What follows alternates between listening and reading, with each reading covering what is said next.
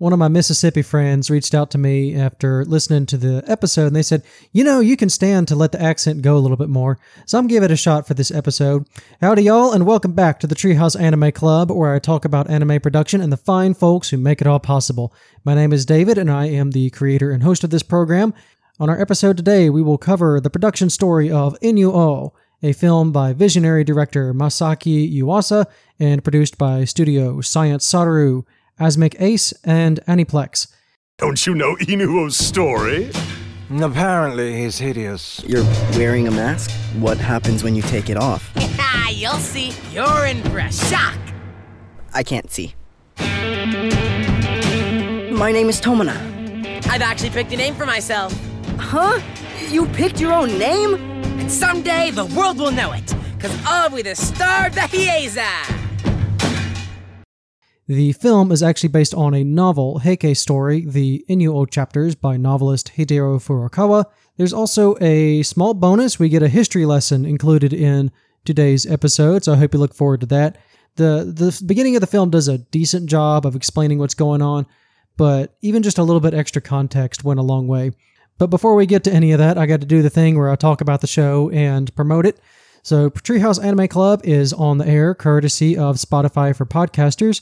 You can subscribe to the show via Spotify. You can also jump in there and copy the RSS link for your platform of choice. We post new episodes about twice a month. We have an Instagram, the Treehouse Anime Pod. That's all one word. You can stay up to date with the show, plus a couple of extra goodies. And we have a Discord. You can also follow that link in the Treehouse Anime Club Instagram. I believe I have it posted on my profile for the Spotify deal. If I don't, then I can rectify that, or you can reach out to me on Instagram or also on Spotify. I will be glad to send you that link. Any and all means of engagement really helps the show, and I really appreciate all the support the show's gotten so far. We are doing very well. We've had a really great first month. I'm honestly surprised. Especially just given the kind of grassroots nature of this podcast, I don't have any kind of baked-in audience aside from friends and family, and you guys have really shown up. I am eternally grateful for everything, and I'm glad that a couple of y'all are sticking around to give this show a chance. The Discord is also off to a great start.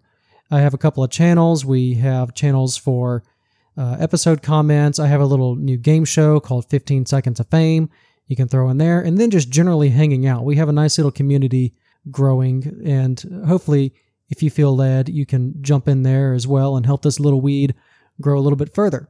So getting into more standard stuff, what have I been watching? Well, the spring season is almost over, and by the time our next episode drops, we should be in the summer season, and I figured I would list off a couple of shows that I'm excited for. First off, there's the second season of Horimiya. This was a really surprise hit for me, another slice of life show from spring 2021. And this was actually airing up against Attack on Titan Season 4. I think it was Part 1. It could have been Part 2. Anyways, Horimiya just became one of the standouts of that year. I honestly found it funny that I was more excited for this high school rom-com drama deal than about one of the most anticipated action series every time the weeks rolled around. So I was more excited for Horimiya than I was for freaking Attack on Titan. Horimiya is that good, and I know Season 2 is just going to be even better. Another one that I'm kind of excited for, just because of the press it's been getting, and I've checked out a little bit of the manga. This is another show called Helk. And again, I didn't know anything about this show, but High Dive announced their acquisition, and this generated a lot of buzz. I saw a lot of excitement online, so I figured I would check out a few chapters of the manga, and it seems to be more like a comedy, sort of fantasy RPG. There's a murder mystery thrown in. The character designs are hilarious. The main character is just completely overly jacked, just to ridiculous degrees. And I think it's going to be just a fun series that will still have... It's one of those comedy series that has enough room to get serious and have some deeper themes rather than just, the main character's very much a muscle man and he just punches his way through everything. I think this is going to be a standout deal. High Dive's been really good about getting acquisitions like Helk that just completely surprise everybody. Ya boy Kongming, Akiba Maid War. High Dive seems to know where all the sleeper hits are. Another one, I'd forgotten this was actually coming out in the summer. This is a show called Temple, or Tenpuru.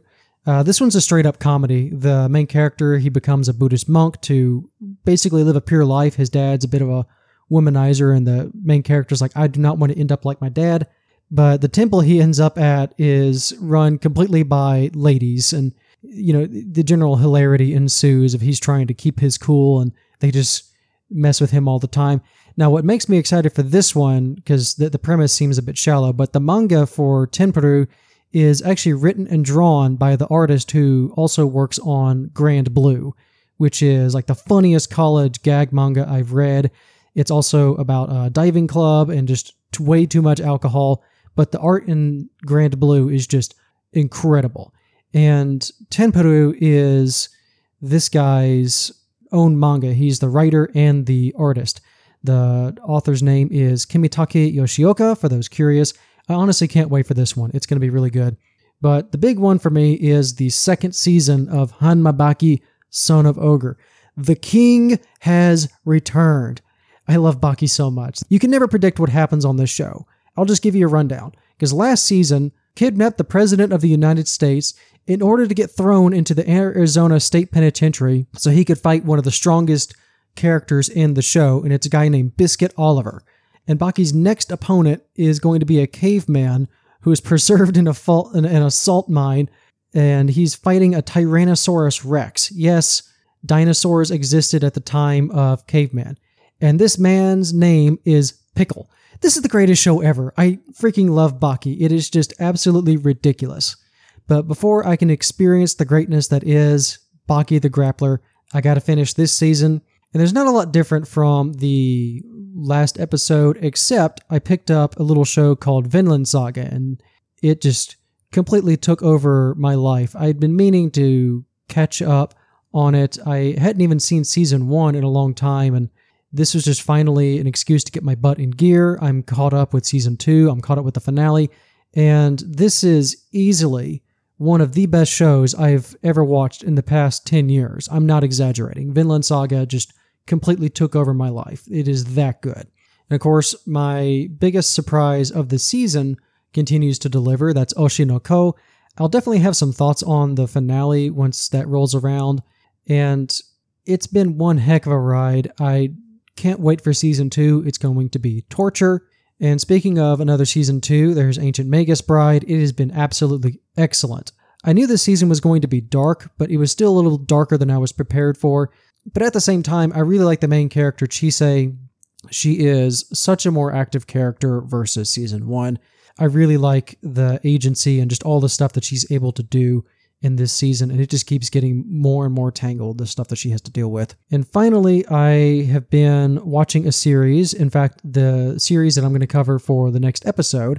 And for episode 5, we're covering Trigun. And I'm only saying this now because by the time episode 5 airs, I'm actually going to be on vacation.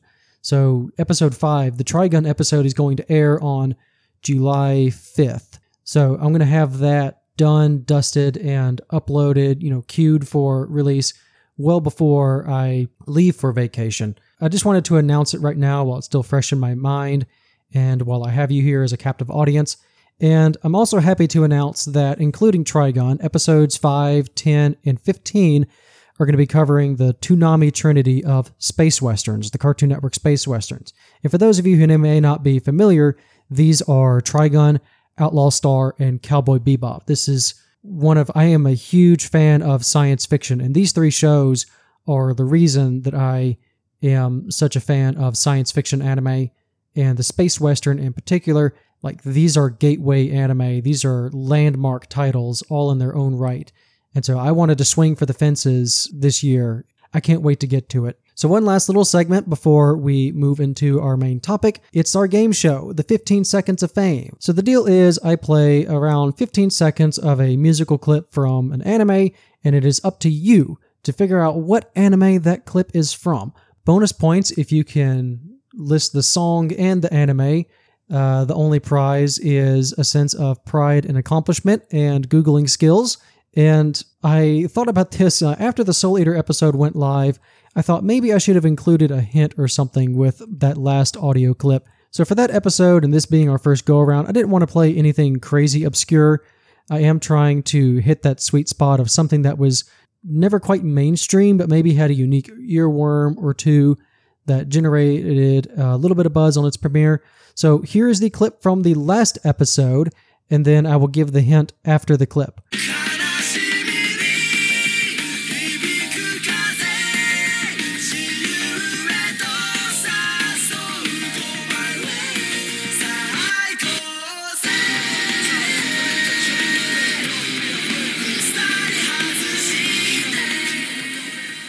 All right, this is your last chance, and this is your hint. This is a long-running shonen action sports manga that also received a 26-episode anime adaptation by Toei in the mid-2000s. Last chance to guess, and time's up. The answer is Air Gear. The clip is from the anime's opening credits. The song is Chain by the band Back On. Captain N got this one immediately in the Discord after I posted the clip, so congratulations, Captain. You are smart. Air Gear was created by Ito Ogure. His pen name is Oh Great. If you put his family name before his first name, you get Ogure Ito, so the Japanese pronunciation kind of sounds like Oh Great. I'm going to try it again, Ogure Ito, so you can kind of hear it. Ito is also the author of the popular battle manga Tengyo Tenjei. I think that I probably butchered that title, but Air Gear ran from November 2002 to May 2012 in Kodansha's weekly shonen magazine, and you can probably knock it out in a weekend of light reading. It's only 350 chapters or so. The Toei anime ran in 2006. 25 episodes, not 26. And for my money, Air Gear has an incredible soundtrack for jamming out, working out. It really just gets you pumped. And I personally prefer the manga versus the anime, but the anime undoubtedly has the better music. And so without further ado, here is your 15 seconds of fame for this episode. Get your detecting hats ready. Good luck.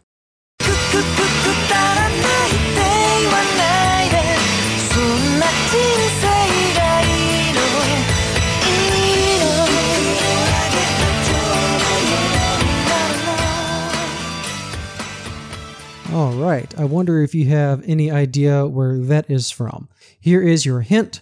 This is a series by Production IG based on a manga about an unpaid student worker who's always way in over his head and can literally smell danger. Good luck, have fun. You can submit a guess in the Q&A portion of this episode on Spotify. Our Discord is open and has a channel for guessing. You can also comment in the Instagram post, which will include this audio clip and our cute little logo. And you can also email us at treehouseanimepod@gmail.com. The subject line can be 15 Seconds of Fame, Episode 4, or something like that. And if you know where this is from and don't feel like sending in a comment, fine then. Keep your secrets. Thank you for playing. So next up is our main body of the presentation, and this will be the story and production of INU-OH. I hope you enjoy.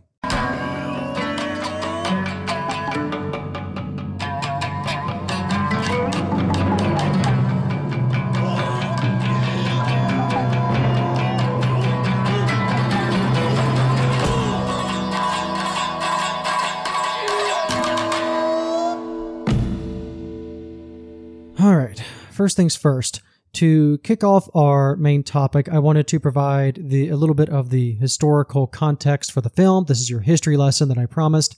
And to set things off, the film INU-OH is set in the 14th century Japan. This is a time known as the Muromachi period. However, the setup for this story actually occurs about 300 years prior, and this is during a conflict known as the Genpei War. This is essentially a major civil war where you had these rival clans, the Heikei and the Genji. They were both claiming to be the rightful rulers of Japan. And this conflict was eventually decided at the Battle of Dan no Ura. And this is a major plot point for the film, at least in setting it up.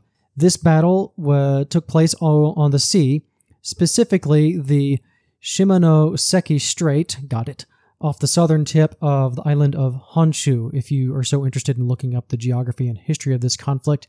And during this battle, the Heikei lost, and the Genji subsequently wiped them out.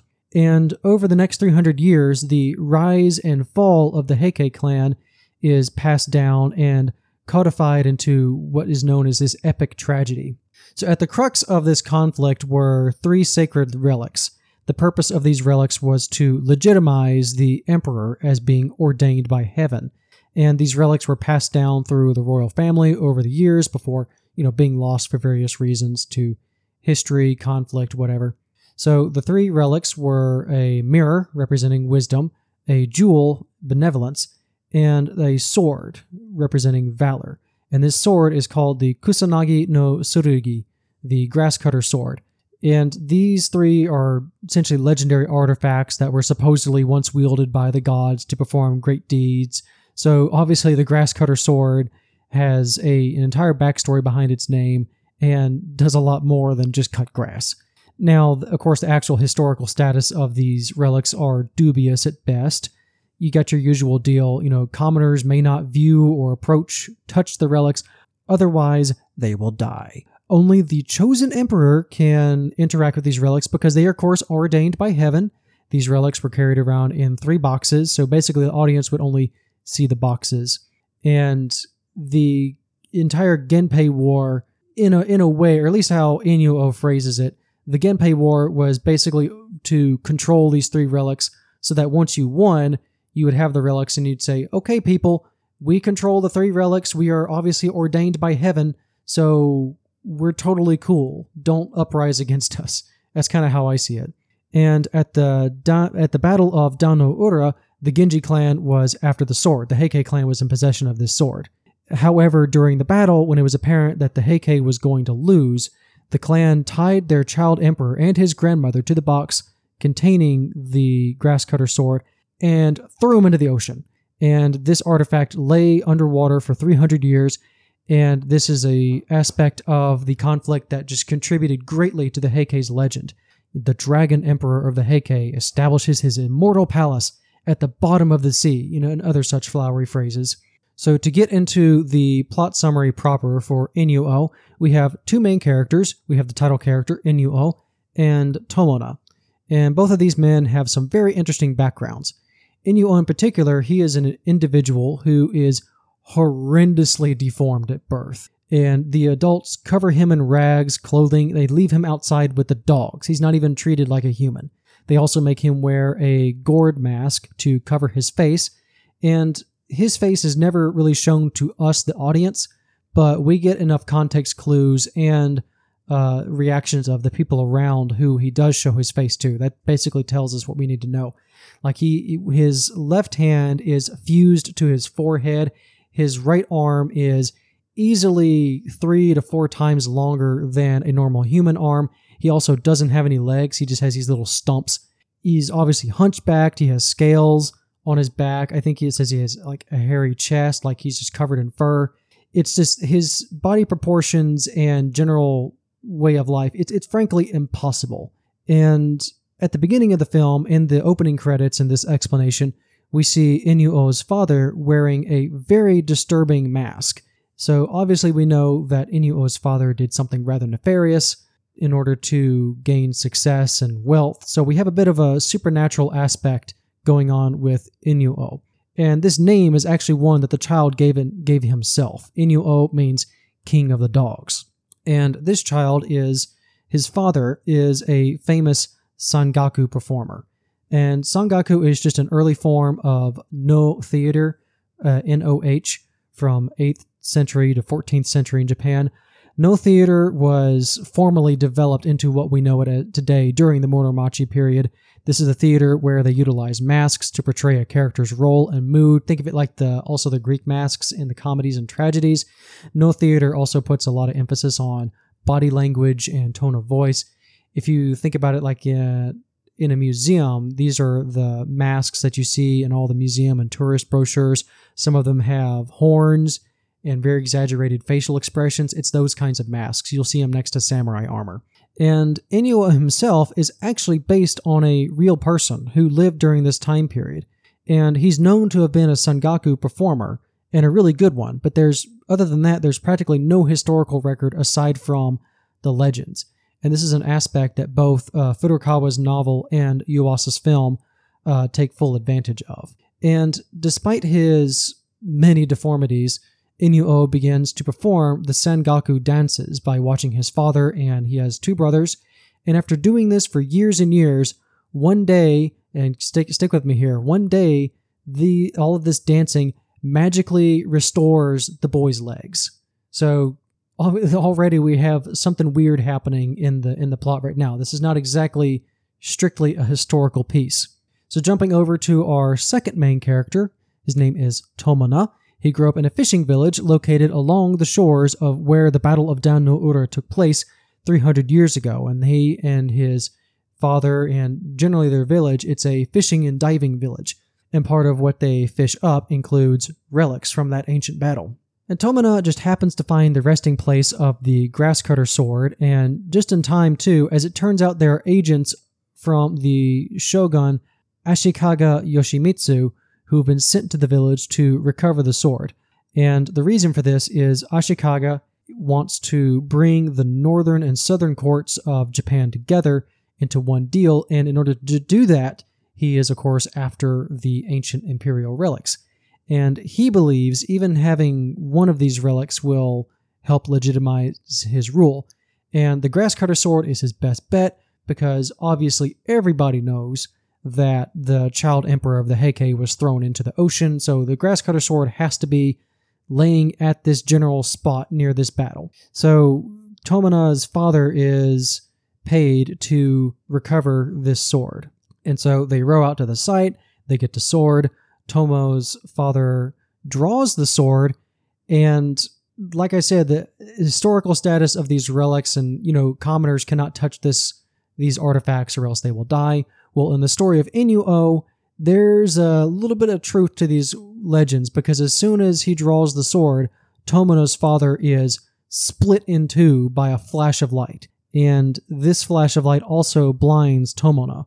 The Imperial agents only survived because they feared the legends of the sword, so when Tomona's father drew the sword, they immediately looked away. And again, like some really weird supernatural stuff going on with both INU-OH and Tomona. And after being blinded by the sword, Tomona goes on a journey. And on this journey, he is being haunted by the spirit of his dead father, who wants vengeance for being killed by the grasscutter sword. And in his travels, he meets a group of blind biwa players. This is basically lute players, and decides to join their ranks. And these players are known as the biwa hoshi, and they are an organization also known as lute priests. The biwa hoshi are a group of priests who earned their living by reciting tales and playing a stringed lute instrument called a biwa. They were, pretty much all of them were blind, and they also shaved their heads in the style of Buddhist monks. And the biwa hoshi were a way for essentially blind people in Japan to earn a living. Well, now, even though you're blind, you're going to be a traveling bard. So at least they had some way of earning money, because you can imagine it's hard enough to earn a living and survive in 14th century Japan, and now you're blind on top of it. So this was at least some kind of career to earn some kind of a living.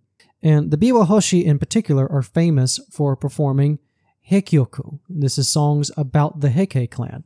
Because of the beliefs at the time and the reason for this entire legend of the Heike, because of the beliefs at the time, there were concerns about the vengeful spirits of the fallen Heike clan basically disturbing the balance of the world. So these songs, these heikyoku, were meant to calm the spirits down.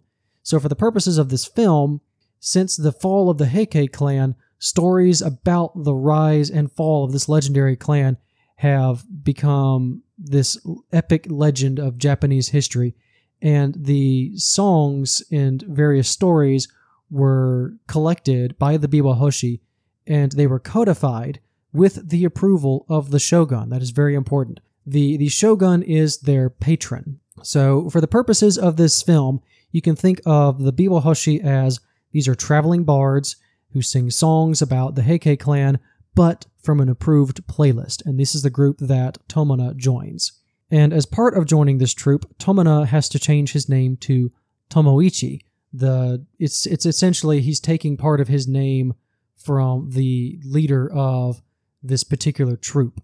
And this is something that all the members do. This identifies them as members of this particular troop. But the name change frustrates the spirit of his dead father, who warns Tomina that changing his name will make it harder for his father's spirit to find him. And Tomina changes his names a couple of times during the film, so moving forward, I'm just going to refer to him as Tomo. That's just to keep things easy. He changes from Tomoichi to Tomoari, and I think at the end of the film, he changes it back to Tomina. Before I get to the studio and staff, I want to take a quick pause and see if you're still with me. We've got magic swords, we've got ghosts, we've got curses, and also the literal magic of dance. Like, what is this movie? Put simply, this movie is a story about the friendship of INU-OH and Tomina. They dance and sing to get to the truth of each other's curse and also just break said curse. Because it turns out INU-OH looks the way he does because he is haunted by the spirits of Heike samurai. And it is these spirits who come to him and tell him their stories. And through this, Tomo and INU-OH become business partners, and they go around the country singing songs about the stories of the Heike clan, but told to them by the spirits. And as their songs gain more notoriety, the two men become very famous, and also INU-OH's body gradually gets restored with every performance. In fact, they weave it in to hype up the crowds, and this becomes part of INU-OH's legend. However, remember, there's an approved playbook. These two guys are singing and dancing outside of the approved playbook, and you can imagine there might be consequences from the man who controls the playbook, Shogun Ashikaga Yoshimitsu. This is the man who would go on to unify Japan, but he did it through a tight control of entertainment. He basically said, I am only approving this one form of entertainment, the Noh Theater and this approved play list from the Biwa Hoshi. Everything else is out. There's also a small matter of a serial killer who has been targeting Biwa priests who find and uncover new stories about the Heike clan. So this character's going to tie in some way. Oh, and by the way, one small little detail. This film is a rock opera.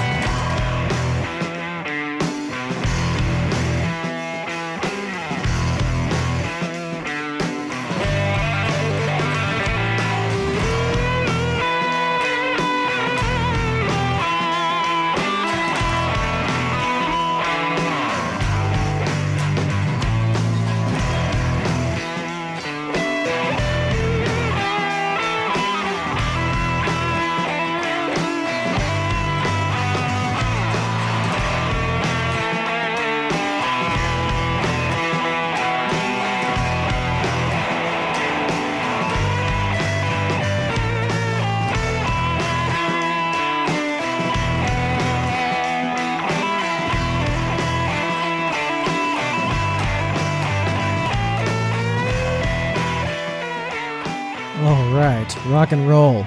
Next up is the studio rundown. So this is Studio Science Saru. This is actually a relatively recent studio. This was established in February 2013 by a producer, In-Young Choi, and the director, Masaaki Yuasa. These two have collaborated on several projects leading up to the creation of the studio, so I'm going to talk about both of them in relative detail. First up, In-Young Choi. She is a South Korean, and she moved to Japan in 2005 to work in the animation industry. I believe she started her career as a key animator on Witchblade, which I know she started her career with Studio Gonzo, and Witchblade is a series by them, so I think that's the one where she started her career with. But she wasn't with Gonzo long before moving to Studio Madhouse in 2006. And some of her works at Madhouse are Black Lagoon and Casshern Sins. She started working with Yuasa at Madhouse on his 2008 series Kaiba, but she left Madhouse in 2009 to become the studio head of Ankama Japan. Ankama is a French animation company, and this is just their Japanese branch. However, in 2010, she also came back to direct an episode of Yuasa's 2010 series, the Tatami Galaxy. She was the episode director for episode 10. But what's important about Choi's career at this time is Ankama Studio, where they combined hand-drawn and digital animation using Adobe Animate. This is Flash animation, 2D Flash animation. The studio produced an episode of the French-Japan co-production series Wakfu. This is the episode title, I think it's Noxemilian the Watchmaker. Choi directed this episode, and Yuasa acted as the character designer. So there's a little bit of back and forth. And unfortunately, Ankama closed this studio in 2011 after the Tohoku earthquake disaster. But Choi thought the hand-drawn and flash animation techniques developed at that studio were worth holding on to, and she wanted to develop this further. And this blend of animation styles, or this blend of animation techniques, would be the foundation of Science Sadaru not 2 years later. Science Sadaru is actually composed of a lot of former Ankama staffers, including a man named Abel Gongora. This is a Spanish animator, and he is the head of their Flash animation department. And Science Sadaru was formed shortly after Choi and Yuasa produced their independent film, Kick Heart, in 2013. This is a film actually funded through the website Kickstarter because they couldn't find companies to fund the project. Science Sadaru has quite the unique setup in the Japanese animation industry. The studio employs what it calls digitally assisted animation, wherein the key animation is drawn by hand, and but then it's recreated digitally for the in-between animation. This is like smoothing things out. This technique of digitally assisted animation allows for a smaller team and a higher workflow efficiency, which means it's easier to coordinate between departments, and also it's easier for the director to explain and lay out their vision for the work, especially as Yuasa is one of those guys who makes some very unique off-the-wall project. Science Sadaru is also unique in that the staff ranges from a variety of cultures. You have, the South Korean, you got Spanish, of course a little bit of French thrown in. And Young Choi states that animators are brought in basically by work ethic. You don't need to be Japanese to work in this Japanese medium. And most of the studio's filmography has been directed by Masaaki Yuasa since its founding. They've done a couple of in-between projects to get the ball rolling, so they contributed Flash animation to Ping Pong the animation. But the first big one, I believe, was in 2017 with the movie The Night is Short, Walk On Girl. This is set in the same universe, and I think it's a sequel to his 2010 series, The Tatami Galaxy. Also in 2017, there's a movie called Lou Over the Wall. This is a movie about dancing mermaids. You can actually find this one on Netflix. It's a really weird take on The Little Mermaid, but it works in its own weird way. But the big one, in 2018, we have the very popular Devilman Crybaby. This is an extremely dark Netflix anime series that put Yuasa and Science Sadaru on the mainstream map. I'll talk a little bit about that in a minute here. And after Devilman was his movie Ride Your Wave in 2019, followed by 2 series in 2020, the first one being Keep Your Hands Off Aizoken, and another Netflix series, you can still find it. This is Japan Sinks 2020. This is a modern retelling of a popular earthquake disaster story. And in 2021, Yuasa directed the Heikei Monogatari, a story of the Heikei. This is an anime about the rise and fall of the Heikei clan, which kind of leads nicely into this film. It's not required watching by any means, but I like to think of it as a soft prequel to INU-OH. And of course, I would be remiss to not mention its 2 episodes, where Science Sadaru contributed 2 episodes to the Star Wars Visions anthology. This is episode 6, that is 2B1. This is directed by Abel Gongora, and it's also a tribute to Osamu Tezuka, aside from the obvious Astro Boy homage of that main character. And episode 9, my favorite in the series, this is Akakiri, and this episode is directed by In-Young Choi. So getting into the director, this is Masaaki Yuasa. He is a creator with an extremely unconventional style. When you think of, quote, popular anime styles, I guess, or the Shonen Jump style, Dragon Ball Z, Naruto, Boruto, One Piece, Demon Slayer, Yuasa doesn't make anything remotely close to that. He got his start in the 90s. He was a key animator for various children's series. So if you look these up, this is Chibi Maruko-chan, Crayon Shin-chan, and Doraemon. He has a lot of credits with Crayon Shin-chan in particular over the years as a character designer and a scenario, as a setting designer. He also is animated in a couple of OVA series. His work as an animation director on Hakkenden, Legend of the Dog Warriors, is one of those that's highly praised. You can also find some of his work in the compilation films Genius Party and Genius Party Beyond. Yuasa's directorial debut was with his film Mind Game in 2004, which is what I would call the animation equivalent of taking LSD and asking Jesus to take the wheel. This movie is absolutely unhinged, it's unrestrained, and it's amazing.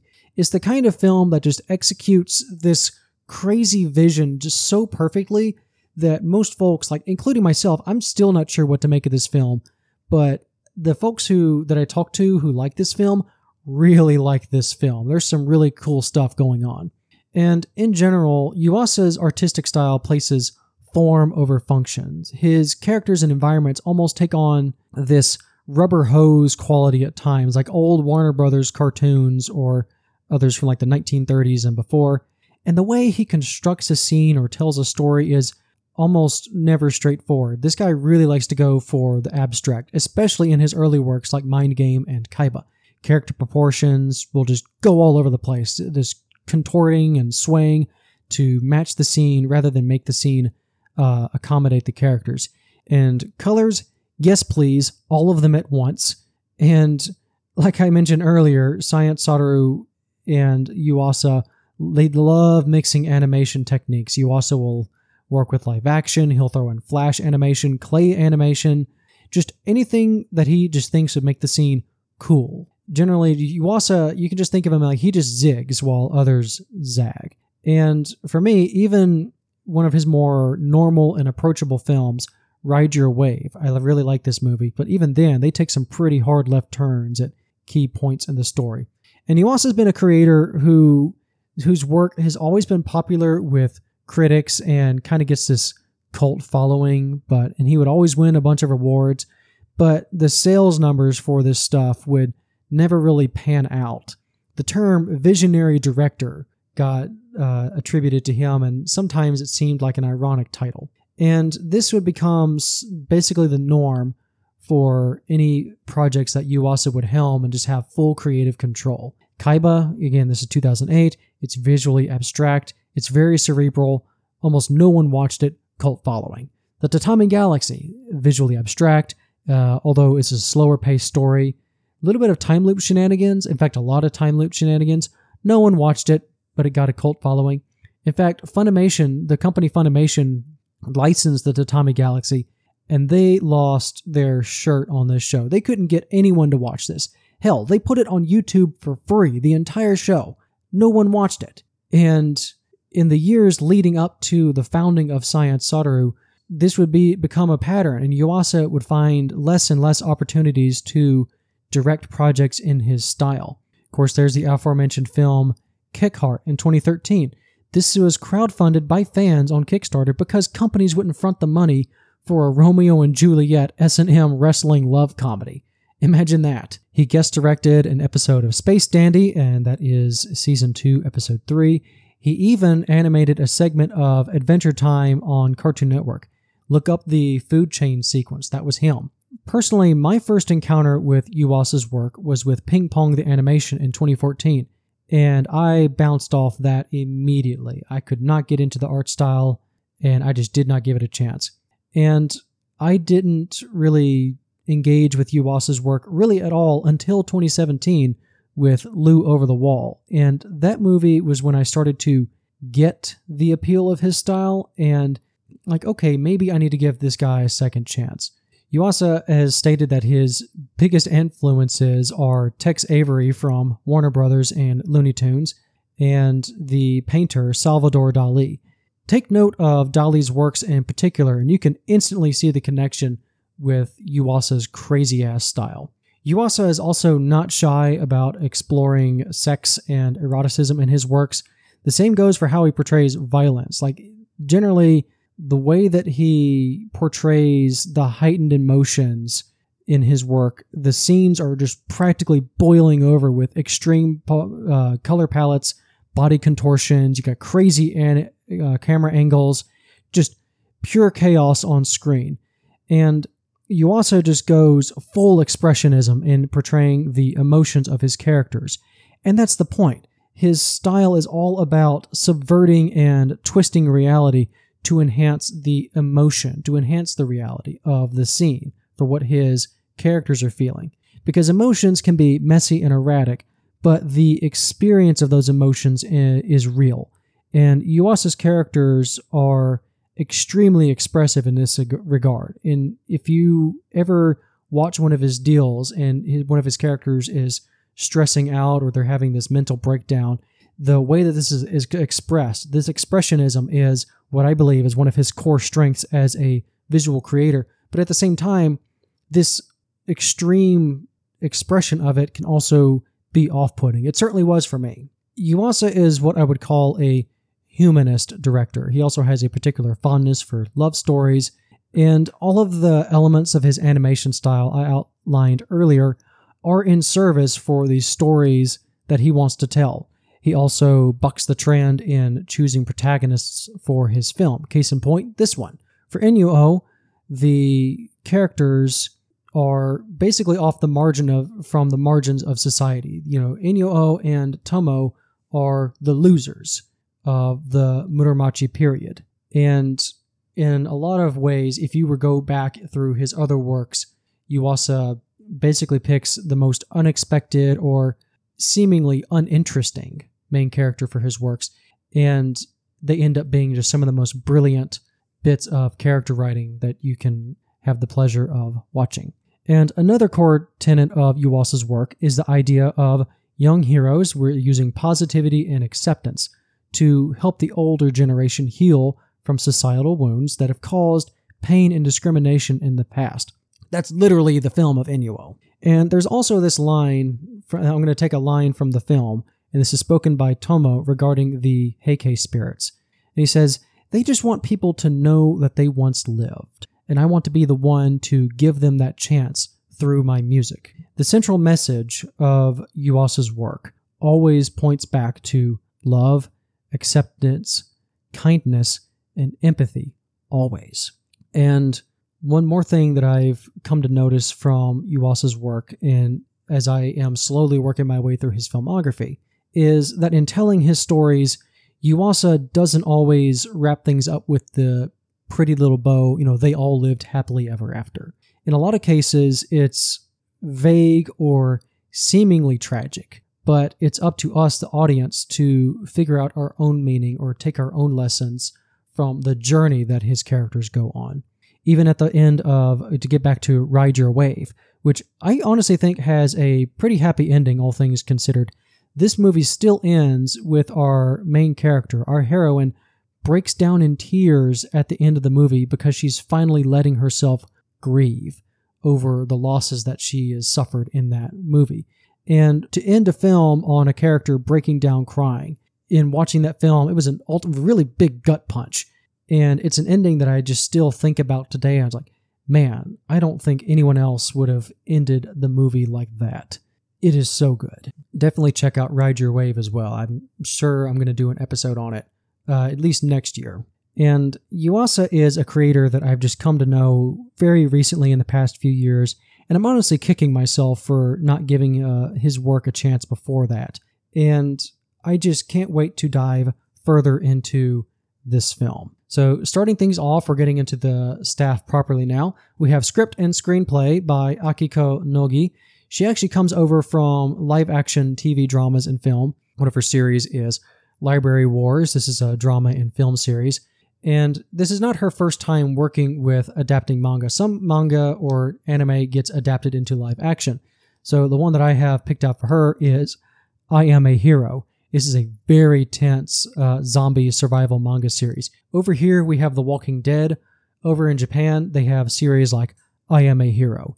And for the setting of INU-OH, and also these are people who worked on, or they consulted for the previous series, the Heikei Monogatari. We have the history supervisor, Sata Yoshihiko. We also have the Biwa supervisor, Goto Yukihiro. He also voices a character named Taniichi. This is Tomino's master and guild brother. And actually, during the Japanese premiere of the film, he performed a biwa concert for the audience. And for the Sangaku or Nogaku supervisor, they had a guy who worked with him on that, and his name is Keizo Miyamoto. He basically consulted for, okay, when you're animating these Nogaku performances, this is how the people will move, and this is how the clothing was dressed. In fact, including with all the history and the supervisors, the clothing for commoners and nobility is accurate to the Muromachi time period. So getting into the character design, the original character design for the INU-OH novel, they took a lot of inspiration from these character designs for the film. So the original designer is a man named Taiyo Matsumoto, and this is a manga author. He did the character designs for the INU-OH novel, Furukawa's novel, which these designs served as the basis for the film, and he also consulted for the character designs on the film. And his claim to fame is the manga Tekkon Kinkreet, which got a 2006 anime adaptation by Studio 4C, and he is the manga author for Ping Pong. This is the 2014 anime adaptation by Yuasa during his time with Tatsunoko Productions. The character designs for the film proper were done by Ito Nobutake. He has worked with Yuasa a long time. He started as character designs for the production of Kaiba and Mind Game. In fact, Kaiba was his debut as a character designer, and he was also the chief animation director on various episodes for Kaiba and Mind Game. And if you look through Yuasa's filmography, you will find Nobutake-san listed as character designer in practically every one of them. So for chief animation director, we actually have two of them, and this is Satoshi Nakano, and this man's had a steady career with Studio LLM, which is mainly known for Pokemon. He is the chief animation director on the Pokemon Sun and Moon series, as well as the Pokemon movies produced in 2015 and 2016. He has also been a key animator on the Pokemon movies and the Yokai Watch movies throughout the 2010s, and he is also a key animator on the first opening to the Netflix anime series, Komi Can't Communicate. This is also by Studio OLM. Our second animation director is Yoshimichi Kameda, and he is one of the main animators on Fullmetal Alchemist Brotherhood, the action scenes, and he also contributed key animation for the opening credit sequences. And if you remember from our last episode on Soul Eater, Kameda's animation work on Brotherhood was heavily influenced by Nakamura's animation work on Soul Eater, and you can really see it. Kameda also adopted the brushstroke technique through INU-OH, but it's a little more subtle, nowhere near as his work on Mob Psycho 100. He also does action animation for Mob Psycho 100. If you want to see Yoshimichi Kameda go off, watch Mob Psycho 100. He's also the chief character designer on all 3 seasons of that show. And as for the art director, this is Hideki Nakamura. This man started as a background artist in the early 90s, mostly on movies. He also has, we're talking Slam Dunk, Inuyasha the movie, Digimon Tamers, and the Frontier movies, as well as Ghost in the Shell Innocence. He moved more into the art direction phase leading into the 2010s, so Gundam Thunderbolt, and he's pretty much been an majority art director since then.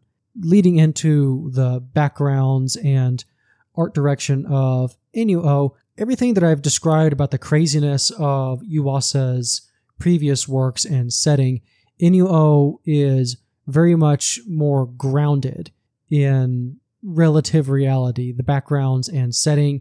The movie takes place in old Kyoto, so they have the architecture and all of the city. It's not really like we're running through the city streets, but everything is accurate to the period, the clothing, and the eventual technology that is, the way that the concerts are produced and put together. They do a really good job of bullshitting you into, okay, this is kind of how a stadium performance would have pulled off using 14th century technology. So the color director is Yuko Kobari. They have an illustrious career, and across some of my favorite works, the movie Red Line.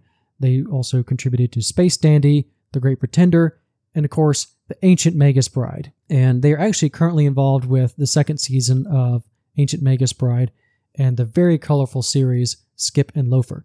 And I wanted to talk about Kobari-san for a bit because the color direction for Tomo's blindness, shortly after he goes blind, we are with him on his journey. And so as he knows what colors are and everything before he was blinded, the way he perceives the world takes on a very interesting shade, and it's some of the more creative aspects early on in the film. As he hears things, he fills in the details, and so we also the audience are made aware of his surroundings.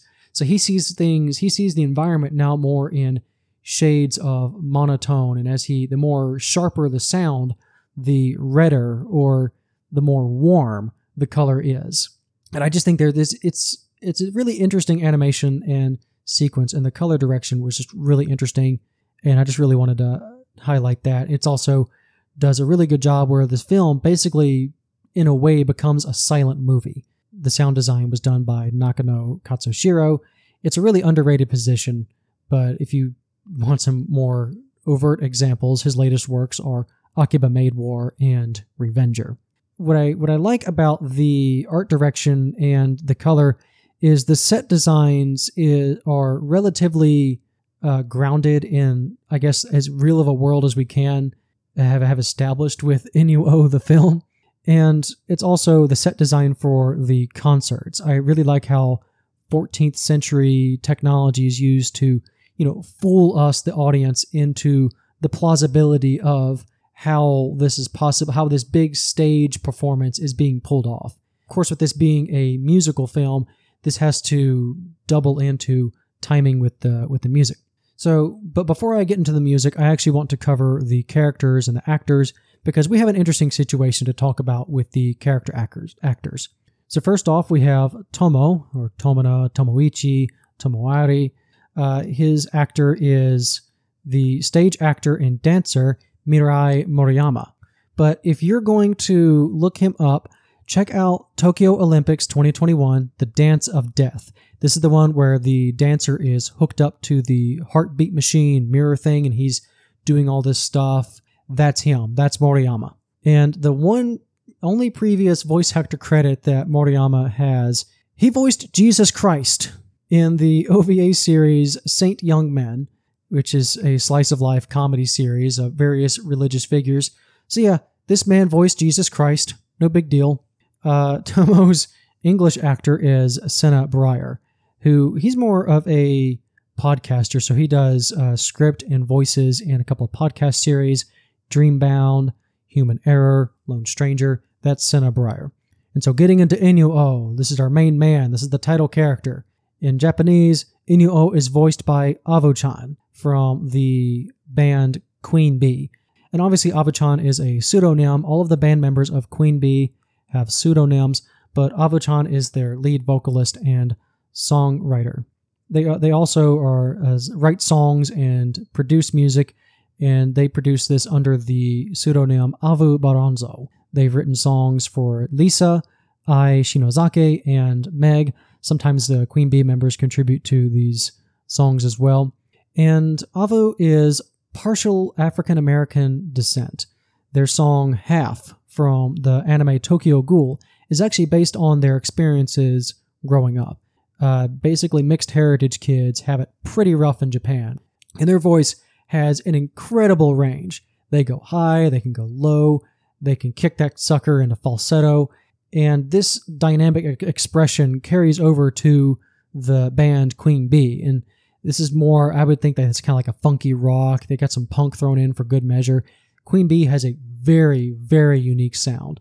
And obviously I'm going to list a couple of songs. First off, I think the first time they worked with Masaki Yuasa was in Devilman Crybaby. They have a couple of voice credits for that as well. But look up Song of the Devilman. Avo-chan sung that song next to the EBM artist Kensuke Ushio. Queen Bee did the first opening to the 2019 series Dororo. The song is fire. And that's honestly my first exposure to their voice. And the next time I heard Avo-chan was, of course, in Devilman, because I didn't watch Devilman immediately as it came out, but it was sometime in 2020 that I watched Devilman. But most recently, they've done the opening to Raven of the Inner Palace. That song is Mysterious. And if you've watched Chainsaw Man, one of the biggest anime of last year, Avo-chan did the 11th ending, the ending to episode 11. That song is Violence. And most recently, we can't escape it, Oshi no Ko, Avo-chan and Queen Bee did the ending credit song for Oshi no Ko, and that's called Mephisto. And when they were approached to voice INU-OH, Avo-chan was very hesitant about voice acting. This is their only voice acting role so far. Well, technically 2 roles, as they voice INU-OH as a child as well as an adult. Tomo as a child has a different actor, but I just didn't list them.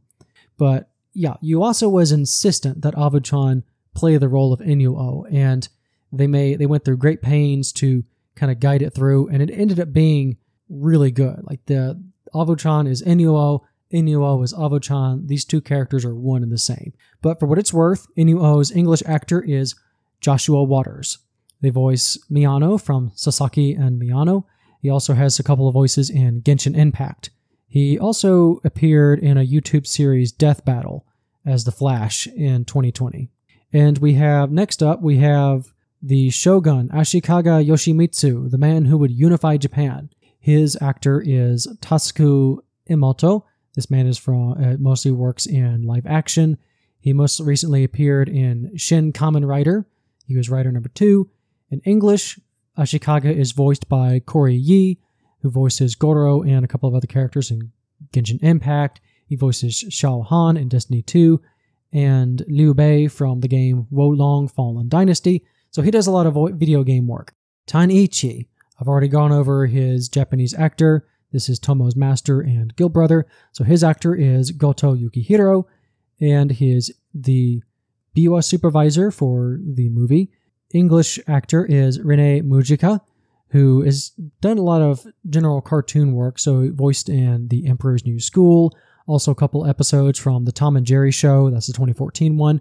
Yeah, also voices Carlo from The Price of Family. INU-OH's father, they don't have a name, so he's just known as INU-OH's father. His Japanese actor is Kenjiro Suda, who voices Seto Kaiba in Yu-Gi-Oh! Duel Monsters. This is the original series. And he also voices Luis Serra in the Resident Evil 4 remake. His English actor is Jason Marnocha, who voices Gus from Carol and Tuesday, and also is the actor for Katana Man from the series Chainsaw Man. And last but not least, we have Tomono's father, who is also not named. His actor is Yutaka Matsushige, who's a live-action actor, but I actually know this guy from an anime film. This is Miss Hokusai, and this movie is about the daughter of the famous painter, the guy who did The Wave of Kamigawa. So Matsushige voices that artist. He voices Hokusai. And in English, Tomono's father is voiced by Keith Farley. He voices Thane Krios from Mass Effect. He was also the voiceover director for Adventure Time, Cyberpunk, and the Final Fantasy VII Remake. So getting into the music. We have the music director and soundtrack composer Otomo Yoshihide, and he's had several studio albums beginning from the 80s. He's also a composer for TV and film. Yoshihide is credited for overall soundtrack, composition, and arrangement. Avo-chan and Mirai Moriyama provided the vocals.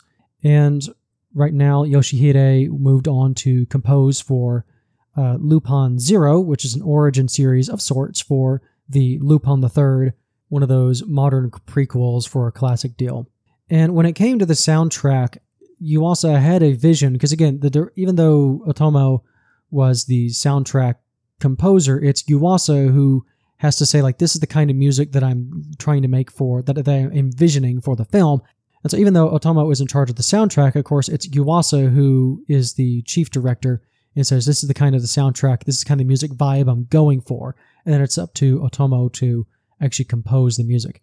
And as you would think, Yuasa had a hard time conveying the concept for this film that he wanted to make for the soundtrack.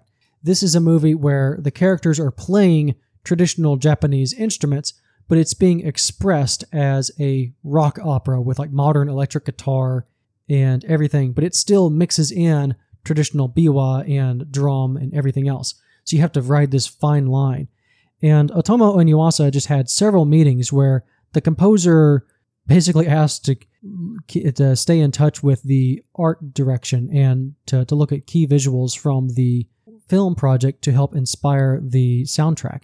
And this music that they came up with is anachronistic by design. We're talking biwa mixed with modern rock and roll. And in a way, this goes back to that subversion of reality to enhance the story. Because if you think about it, this is all of these stories that INU-OH and Tomina are telling are brand new to their audience. And the way that they are expressing it is also in this very rebellious way. So for the people living at that time, it's the equivalent of a new punk rock band emerging and just taking over the rock and roll scene nowadays. And so that's why they used rock and roll and modern instruments to express that. And we have several musical influences. Yuasa has a list, but in a couple of interviews, he lists the Beatles, Deep Purple, the band Queen, not Queen Bee, like Queen, Freddie Mercury and all that. That's a big one. And also a band called The Timers, which The Timers was a Japanese rock band from 1988 to 2005. Yuasa likes them because it's like this rebellious classic rock vibe. They also wore a lot of makeup and a couple of other musical and dance influences because the anachronisms don't stop with the soundtrack. This also goes into the various performances that they wanted INU-OH to put on. So they watched a lot of music videos and dance videos from Michael Jackson. You can see Michael Jackson influences immediately. And I also see a bit of James Brown thrown in there as well. He does that slide and shuffle and just any kind of modern dance, but Michael Jackson especially is a big influences. The team also watched a lot of ballet. And just for good measure, they also threw in some gymnastics. We have the bar, we have ribbon twirling and tumbling, and just they basically threw everything in, so anything goes. This is a lot to compose and choreograph and time to the music. So the general timeline would be, the first step would be we're going to choreograph the dances, we're going to get them storyboarded, and then Yuasa would hand this off to the animation team. And by the time they established the key poses, the song would be completed because Otomo was being shown all of the key poses for the music and like the general art. And they say, we're going for this sort of vibe. And so by the time you got your anchor points, essentially, the animation team would have the song, then the animation team would be listening to the song, and they would polish the in-between scenes to match the music. And it would just it created this nice feedback loop between the music and animation departments, and also inspired both departments to kind of push the soundtrack and push the animation a little further. It's one of those stories. It's like, okay, that's really cool. And to help with all of this, and also to direct all of the voice actors, we have the sound director, Eriko Kimura, who works for the Tohoku Shinsha Film Corporation. This is basically a Japanese dubbing house for foreign films, so media that they get from us. So some of Kimura's work is films and video games, so they translated into Japanese Crash Bandicoot, Wayne's World. Kimura worked on the Harry Potter series. Their voice director, some of their anime credits involve Yakitate Japan, and they've also been involved on a couple of other Yuasa projects, the Tatami Galaxy, Ping Pong, and Keep Your Hands Off Aizoken. So getting into release and reception, INU-OH premiered, had its world debut at the 78th Venice International Film Festival on September 9th, 2021. It won a couple of awards there. Its North American debut was at the Toronto International Film Festival, just immediately after. This ran from September 9th to September 18th, 2021. And the Japanese debut was at the Tokyo International Film Festival in November 2021, with a theatrical release following on May 28th, 2022, with Asmic Ace and Aniplex companies co-distributing. And for the English version of INU-OH, the film was distributed by Shout Factory and licensed by G-Kids. The ADR was done by Michael Tremaine. He's done a lot of voice work in video games like Dynasty Warriors. He's also the founder of NYAV Post. This is a dubbing company he founded in 2000. So the company has done dubbing work for Star Wars Visions, Vampire in the Garden, that's by Studio Wit, and you can also see that on Netflix. And generally, if you look through the G-Kids catalog, NYAV Post has pretty much done the voice directing for all of it. However, for INU-OH in particular, the English dub is there, but they kept all of the songs in Japanese instead of reworking the entire movie for translation. And in my personal opinion, considering that most of this film is a rock concert, you may as well watch the entire movie in the Japanese dub. Plus, you have the actors leading directly into the singing, so you don't have that disconnect of going from the English actors to now a semi-different voice type singing the songs. But again, it's also up to preference. I can also understand, like, there's a lot going on at the concerts on top of keeping track of the subtitles, so I can understand if the English dub is more up your alley just to have a reprieve from the visual overload. And that about does it for the actual production side of INU-OH. Moving on, I'm going to run into the review roundup.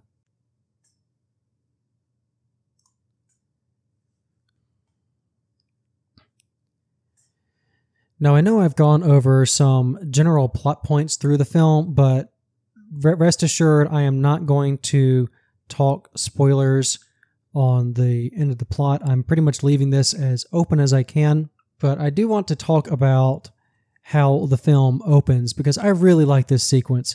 We essentially have a withered Biwa priest who's sitting on a modern street and a bridge, and as he begins to play his instrument, the scene rolls back in time to the scenery of the Muromachi period, and it is really cool. I like it when shows do this, and I also don't see this motif terribly often. I've seen it in Samurai Champloo and Blade of the Immortal, and this sequence just slams into this brilliant burst of color and a sangaku performance where we are introduced to INU-OH's father at the height of his career, having an absolute blast on the stage. He has the audience in the palm of his hand.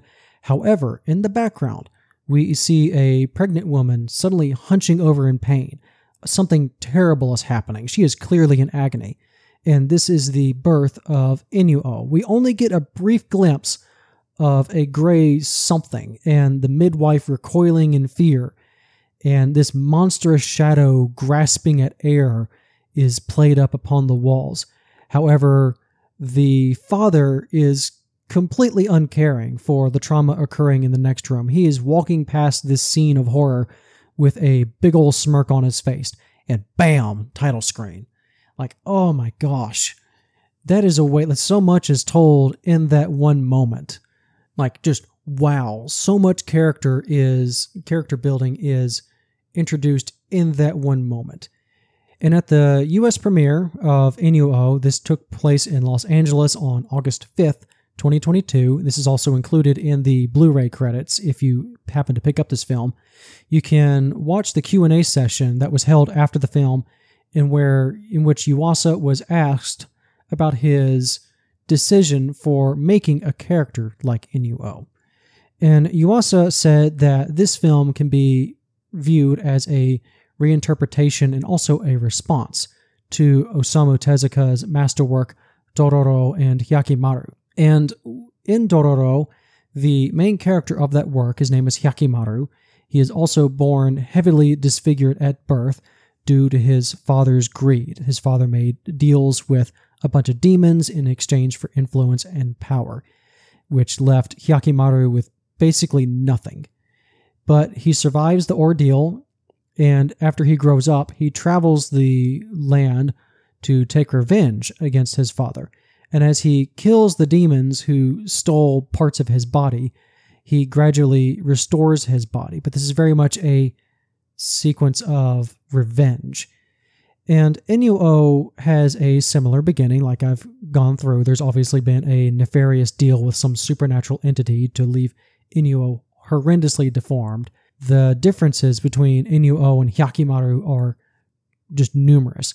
For one, INU-OH actually doesn't hate his body, and he has a generally positive outlook about the whole thing, and he uses his unique features to actually enhance his dance moves. He comes up with a dance that only he can do.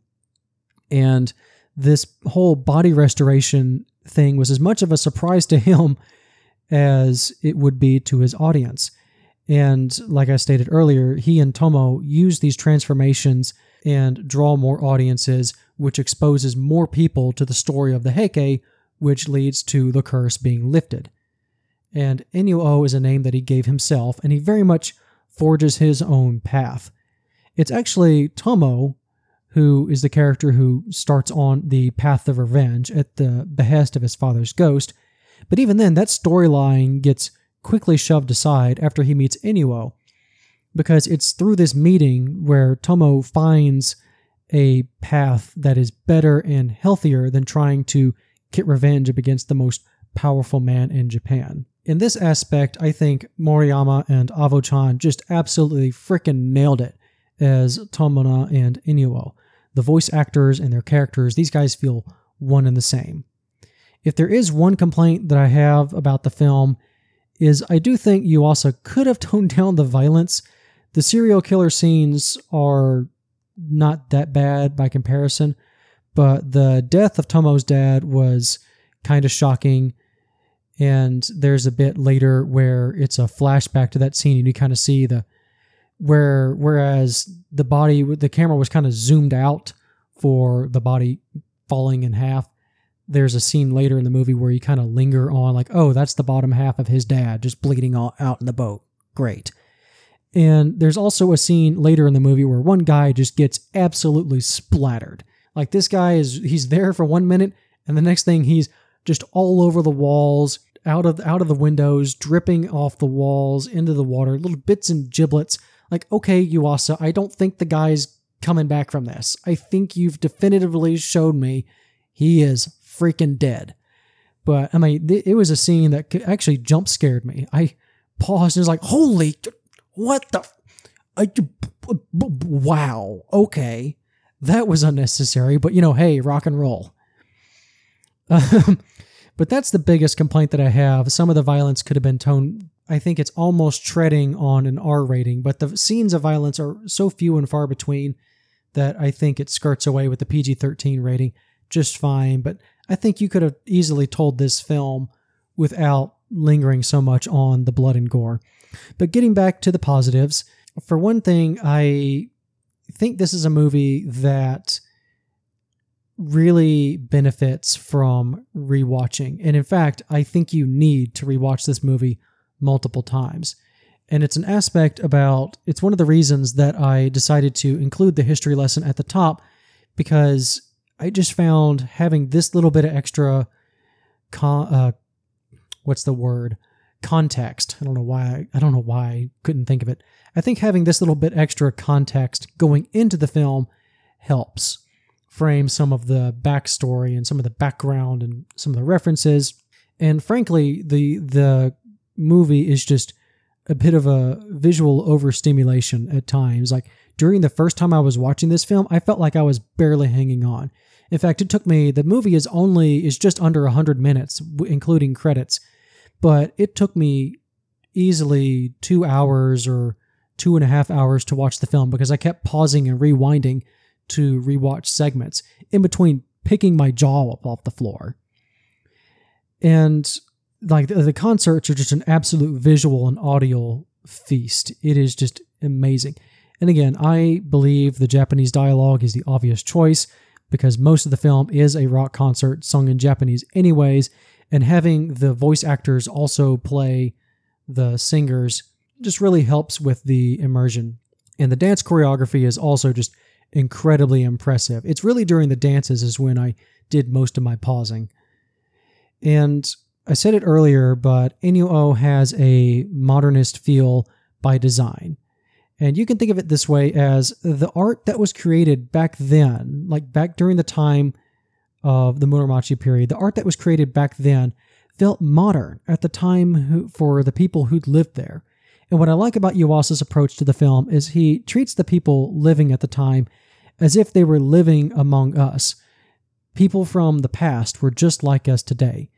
And he elaborates a little bit on this during the Los Angeles premiere, where he says that the story of the Heike clan was kept alive thanks to the efforts of people like the Biwa-hoshi and the No performers, but he laments that there are no stories of these performers that exist on the historical record, even INU-OH, who goes on to be the most popular entertainer of his time. And he laments that most of our entertainment today is disposable, to be viewed once, maybe gain a brief following, before being put aside for the next new thing. And all across the world, you can just find stories of lost media and art preservation. Even our current history right now, where everything is online, this is nebulous at best. And in his own way, Yuasa made INU-OH kind of to be a lesson in the art, in preserving the arts, and to remember the artists who make some of our favorite deals. And as I conclude this episode, I just want to say that INU-OH was not originally on the docket for this podcast. In fact, I watched the movie maybe a month or so prior to starting the podcast. So I saw this movie late March, early April. And even at the early stages, before I've recorded a single episode, I knew I had to cover this movie. And I hope that if you haven't seen this movie, I've done my part in convincing you to take a chance on one of the most visually unique films I've had the pleasure of experiencing. And it is very unique. This movie, to me, is almost pure creative expression. And at the core of the film is the unshakable friendship of INU-OH and Tomura. These men go on an amazing journey together, and I think the lessons that we can take from their journey and just how they viewed their art and how the way that they lived is very inspiring in their own way.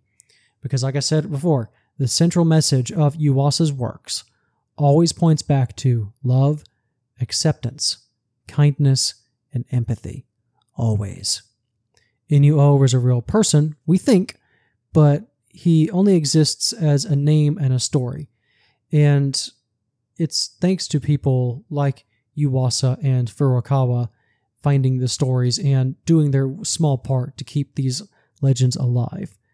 And as you watch the film and come to its conclusion, I leave it up to you to decide if their journey was worth it in the end. I think it was. Thank you for listening. 憧れになるその前に飛び込まなくては今解き放つ獣が眠りつく前に